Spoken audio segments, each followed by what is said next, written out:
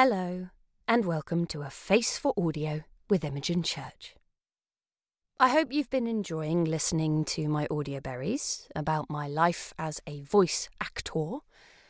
I started doing these little podcasty type bite-sized berry things because whenever I meet people and tell them what I do, they seem really interested and they want to know all about it. So I thought, well, maybe other people might too. If this is the first one you're listening to, this will seem quite obscure, so go back to the beginning and listen to them all. I'm sure there's lots more that I haven't thought about to talk about professional voice acting, but frankly I have other stuff to do in my life, and I can't spend all day thinking of things to tell you. But what I wanted to end on was just a couple of words to people who would like to get into voice acting. The first question that people always ask me is, how'd you get into that? I really fancy doing that. And the answer is, I went to a top-end drama school and trained for 3 years and then spent about 10 years in obscurity trying to get a job. One of the really important things about voice acting, unless you're one of that 1% who just naturally has a voice that people want to make love to, is learning how to use your voice. Learning how to get enough breath to see you through ridiculous characters and dramatic scenes.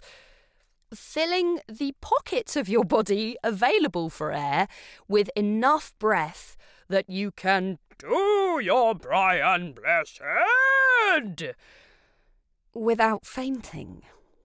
So you need to spend a lot of time working on your breathing to support the various different states you need to talk through.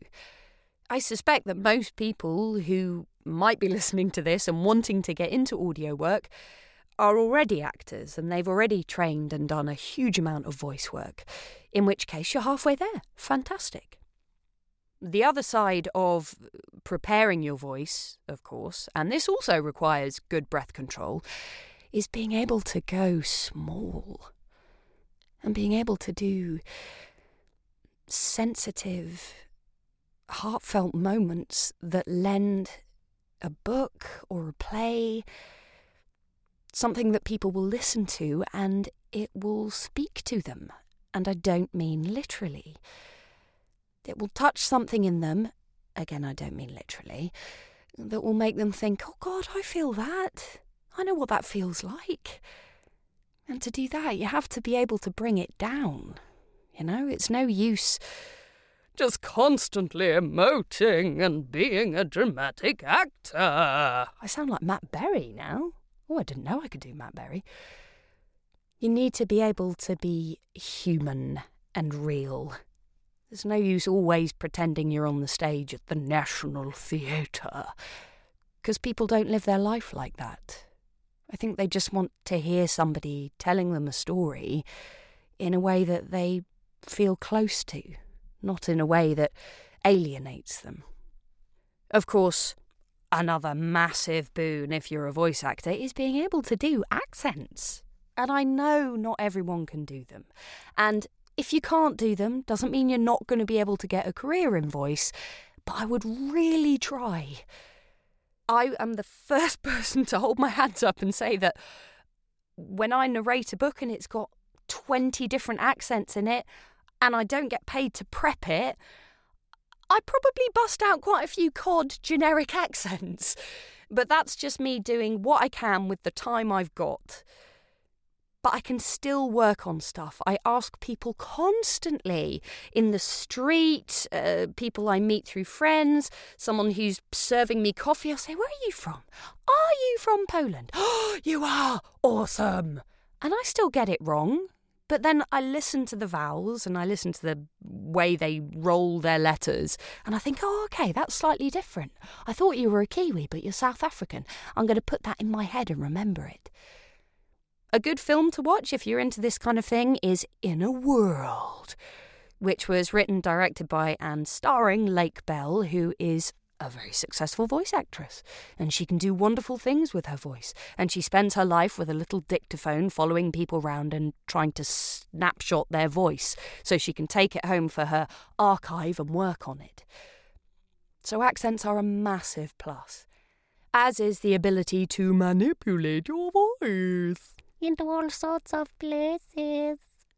So just work on being silly with your voice, on doing ridiculous things, but also on just your voice, not your actory voice, not your I trained at a classical school voice, just your voice, just talking however you talk, being you, because that's the one thing that you have to offer that nobody else has. That's your voice that is a result of your life experience and your upbringing and where you've been living for the last however many years. Nobody else has that to offer. So remember that. You have something totally unique. And the other piece of advice I suppose I've got, and that people ask me, is how do you actually get into it? Well, I started, as you will know if you've listened to the others, if you haven't, shame on you. I started by working at the RNIB, recording books for the blind, because I was kicking around. I was doing a master's degree at the time and thought, I really fancy doing some audiobooks. And I contacted them and said I'd love to do it, and they invited me into audition, and I auditioned, and things kind of went from there. But, I didn't start it to make loads of money. I started it because I wanted the experience and I wanted to do something that would help charity, and I just wanted to do it. So get some experience in. And I don't think if I had rocked up at a big commercial publisher's house and said, I want to do audiobooks, and they'd given me an audition, not that that's really how it works, I don't think I would have had the career I'm lucky enough to have at the moment if I hadn't had all that experience narrating books at the RNIB. So get some experience, do some practice. I know lots of really good actors who can't narrate audiobooks for toffee. And it's not because they're not great actors, it's just that it's a really specific skill set. I've been an avid reader since I could pick up a book. Well, that's probably a lie. I could probably pick up a book at about 6 months, but I couldn't read it. I've always loved reading, though, and I have ridiculous levels of concentration. I can sit in a crowded, busy room and just read and switch everything else off. And if you can do that, that's a really good sign. And there are other things that, unfortunately might be a barrier. If you're badly dyslexic, it's probably not the job for you, because essentially it's massive long-form sight reading. Doesn't mean you're not a great actor, just means that maybe this is not the area for you. Commercials, you could do audio commercials, you could do plays if you can get the script far enough in advance, but probably not audiobooks. So after that, I'm not really sure what advice I can give on how to get into audiobooks, other than the way I got in was volunteering at the RNIB. And I also know that Audible do hold auditions for people to find new readers, new promising readers. So you can always get in touch with them.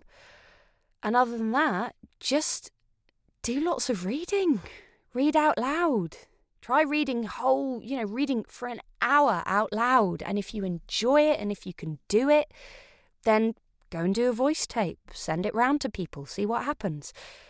Again, I've only got my own experience to offer you, but the RNIB are always looking for good people to come and read books, and you'd be doing a really good job and a good thing for charity.